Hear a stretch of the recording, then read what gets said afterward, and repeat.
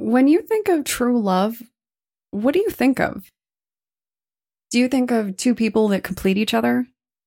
Two people that just get along really well and enjoy each other's company?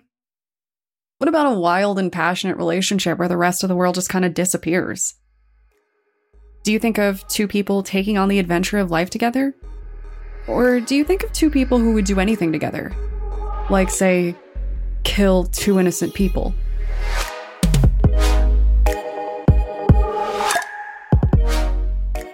My name is Brianne, and I'm the host and creator of Among the Dirt and Trees, a show where we explore true crime cases that occur out in nature. In this episode, we're going to discuss the story of two couples and the deadly events that transpired on a beach on the day that they met.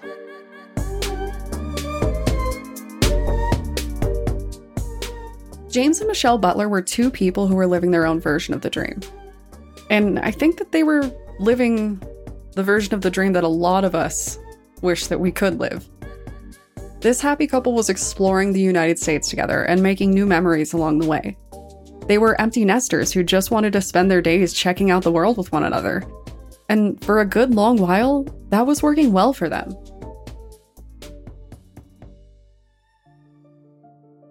James Butler was a retired air traffic controller from the US Navy who had served 21 years.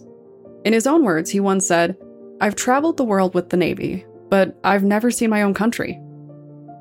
For a while, he worked odd jobs building houses and managing employees at a local Walmart. It was good work, but it wasn't fulfilling after so much time spent traveling the world. He and Michelle decided that it was time to change things up, so they made the decision to rent an RV and see what the United States really had to offer its people. Both of them had a deep passion for traveling and felt restless at home, so they quit their jobs and they hit the road. The Butlers had no real plan in place, and that was the charm of their lifestyle. They spent nearly a year in an RV park in Arizona. And from what I can tell, they hadn't planned to stay that long, but the area just kind of stole their hearts. Still, the wind called them on, and they decided that it was time to head somewhere new. They decided to check out Texas and started building a life there next. Everywhere that they went, they would just kind of pick up odd jobs to keep the money coming in. In Texas, they worked as gate guards on an oil rig. And while staying there, they visited their family in other places, popping in for weddings and taking time to catch up with their loved ones. They lived a normal life. It was just kind of a mobile one. Though you might assume that they'd be fairly out of touch with their family, that wasn't the case. James actually retired from the Navy to spend more time with his mother when she got sick. These two were constantly phoning back home to their relatives. Even from a distance, they were doting parents and grandparents to their kids. Little video calls and shared pictures helped their family to be a part of their ongoing adventure. It also proved to be incredibly important when James and Michelle went missing. Michelle and James had just recently moved on to a new location. Their plan was to head to Florida where they would sell Christmas trees for the holiday season. It was just another odd job. But they stopped in Corpus Christi on the way. The couple found a sweet little spot on the beach that allowed them to park their RV for free. And that is a pretty great offer to come by when you live how they do. It was a beautiful area with a pleasant little campsite on Padre Island Beach. But 2 weeks after their arrival, the couple disappeared. When Michelle and James stopped answering their phones, their family knew that something was wrong. Their relatives took their time, calling and texting, messaging on social media, and anything else that they could think of. When the couple failed to call back, their family reported them missing. The behavior was just unusual. The couple had just sent over a pair of genuine Texas-made leather boots for their granddaughter who had developed a recent interest in horseback riding. So, when the family called to share their joy, and they were met with total radio silence, their dread kind of began to build.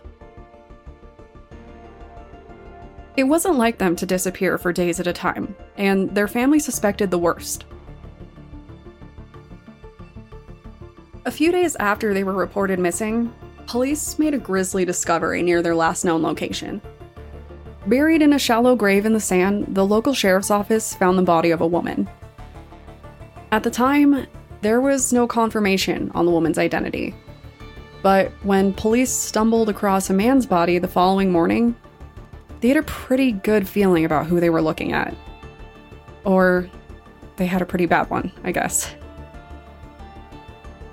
Police reached out to the family and they requested the dental records of the couple. And using those dental records, they confirmed their identities a short while later. Michelle and James Butler were dead, and it was no accident. The two of them had been murdered and buried in shallow graves.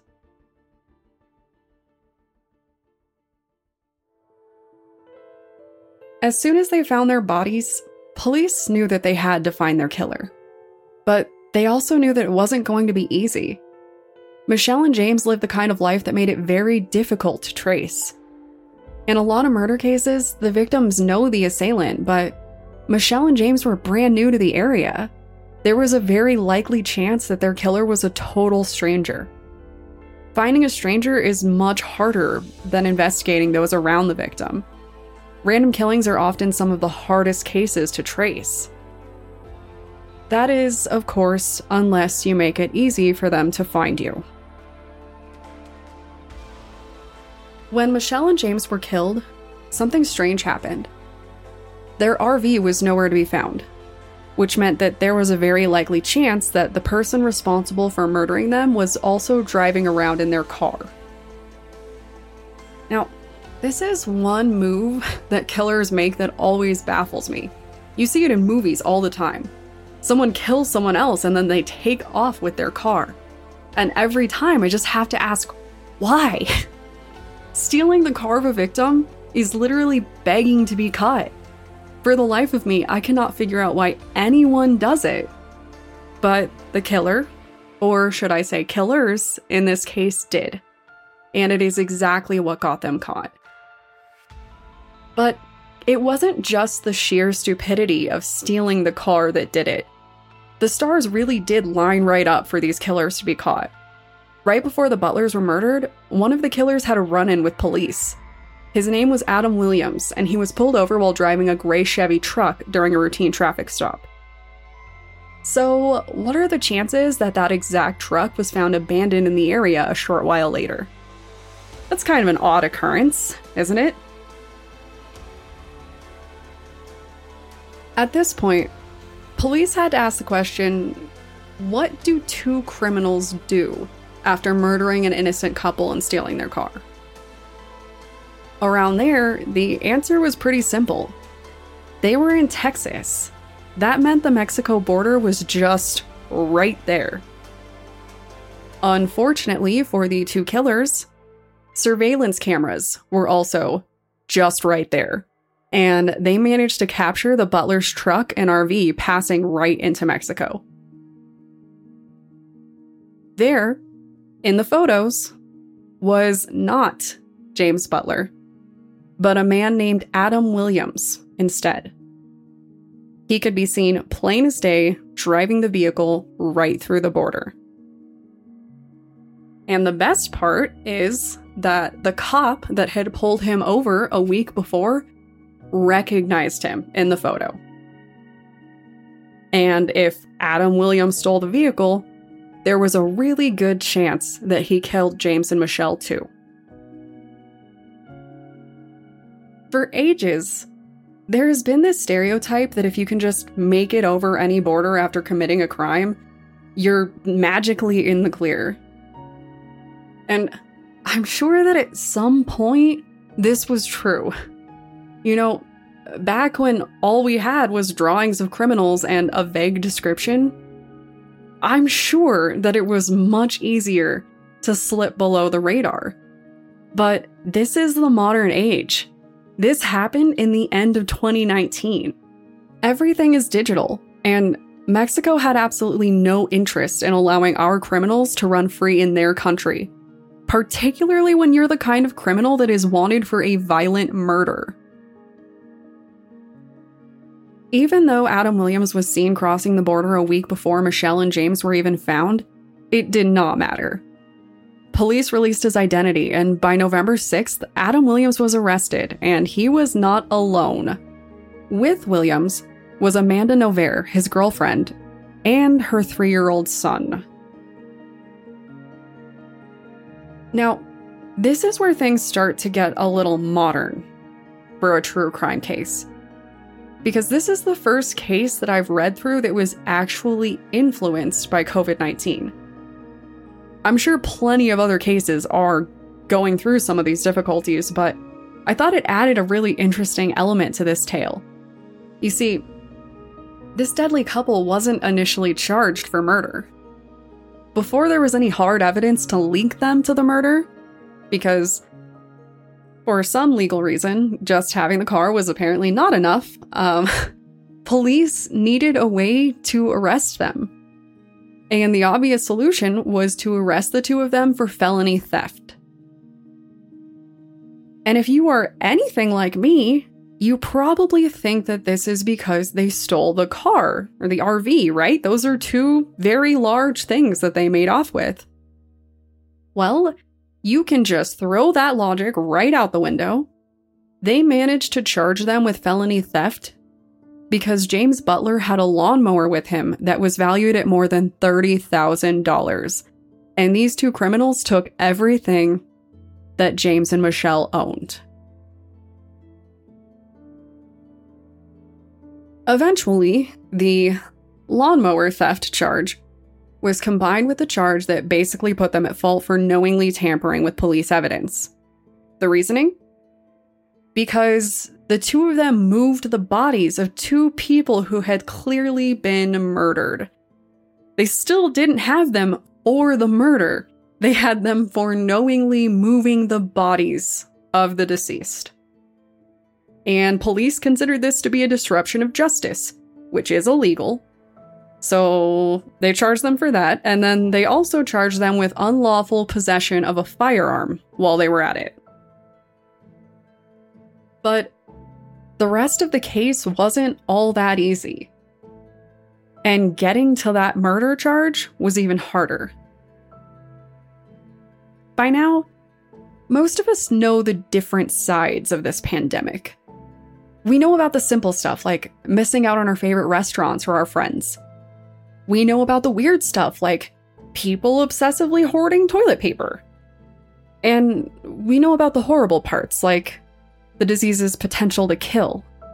But one other area was influenced by COVID-19 that no one expected. The court system and everything connected to it. For those who don't know, court proceedings have pretty much been moved entirely online. If you spend any time online at all, I'm sure you saw the trending video of Cat Lawyer. That man has been a lawyer for ages, and he couldn't figure out how to turn off a freaking cat filter. And that was over a year after the pandemic started. When this case first hit courts, it was early 2020 in the peak of the COVID-19 transition. Now, I did not find any evidence that suggested that there were any rogue animal filters in these court proceedings. But I did learn that the case was severely impacted by COVID. The courts were moving slow, and that's a common occurrence in a high-profile case like this without the difficulties of a virtual courtroom adding to it. Worse, the courts weren't the only part of this case that got slowed down. There was also a significant wait from the crime lab. From what I can tell, this wait was what raised the need for other charges at all. You know, aside from really making sure that these two criminals never see the light of day again. But since they didn't have the DNA evidence to link them to the murder just yet, they did what they could with what they had. It took over a year, but Noverre and Williams have finally been charged with first-degree murder for knowingly causing the death of James and Michelle Butler with a firearm. To add to it, Adam Williams was apparently also wanted for assault and sexual assault back in Utah. For now, we don't really know much else. Since the couple is being charged in a relatively small county, a gag order has been issued in order to help keep the jury fairly neutral. And as frustrating as this might be for everyone involved, it does make a bit of sense. I get the feeling that not many people can hear that a lifelong veteran and his wife were shot in cold blood and then robbed without getting a little riled up about it. To me, this is one of those cases where it seems pretty impossible to remain neutral at all. It is currently unclear what they have found for DNA evidence because of the gag order, but someday, hopefully we will hear more, and it better end with these two murderers behind bars for the rest of their lives. But at this point, we all just kind of have to speculate about what happened. We don't know if this case is a robbery gone wrong or the result of two criminals thinking that they could just murder these two and start a new happy life in another country. We don't know if they simply wanted to kill or what was on their minds at all. All we know is that two people are dead, and these two definitely did it. I say that with absolutely, no legal standing, but it's a little concerning. I think we can all agree. Personally, I've always been really interested and disturbed by killer couples and the details surrounding them. To me, it's horrifying enough for one person to murder another person, but for two people to work together to do it and keep the secret together is just the worst kind of twisted, in my opinion. And when I think about the fact that while these two were murdering this innocent couple, they also had a baby with them, my brain just about explodes. How do the same people who care for one life take two others? It just doesn't compute for me, and I doubt that any details that may arise from this case later will help with that. In general, I don't love the idea of talking about recent and ongoing cases, so please don't expect a lot of this from me. I think that the family has gone through enough, but this case just really bothered me. And I noticed that the family has been fairly vocal themselves within their legal rights, so all I can say is I really hope that the family gets the justice that they deserve with this one sooner rather than later. There is no reason that two lovely people should be dead right now. But there is one thing that I do love about this case. The community really has risen up to support the family of the Butlers. Memorials have been set up and love has been sent online.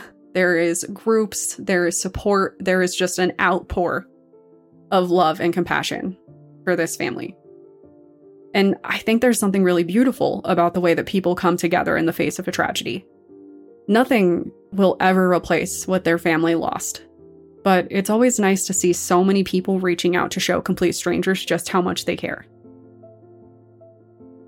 I hope to be able to do a follow-up episode later on this when the case is finished and the criminals have been dealt with. Until then, we'll just have to hope for the best. And that is the conclusion of the story from me, but that doesn't mean that I'm done with you just yet. Don't worry, despite the morbid nature of my show, I actually have some really great news to share. With your help, Among the Dirt and Trees has gotten a lot of attention. And guys, I cannot tell you how amazing that feels. It makes me really happy, and it makes my network, TacoCast, really happy. So we've decided to give back to the true crime community. I'm pretty sure that a lot of you are lovers of the great outdoors, though I am probably ruining that one episode at a time. And even though I might try to scare you out of your next camping trip, I do still want you to be safe for it. So, for this reason, and because the TacoCast fam wants to spread the love, we will be hosting the Surviving Nature giveaway. Starting today, we will be opening submissions, and they will be open through next week until Saturday. You can find the link to the contest in the show notes. To enter, all you have to do is head over to the contest page, then follow the show using the tag @DatPod on Twitter or Instagram. And I'll let you in on a little secret. If you follow both, you can double your chances of winning. Everything on this list was handpicked by me and signed off on by the most outdoorsy people I know. And guys, when I say that the grand prize is good, I mean it. There are so many amazing products that are perfect for helping you to get the most out of your next camping or backpacking trip. So, If you want to survive in nature among the dirt and trees style, head on over and show our social media pages some love. A few additional winners will even be some of the first people to get t-shirts for the show. And hey, you are looking to get a little extra content, or you just want to join our brand new true crime community on Discord, head over to my Patreon at patreon.com/like and inscribe. Thanks, guys.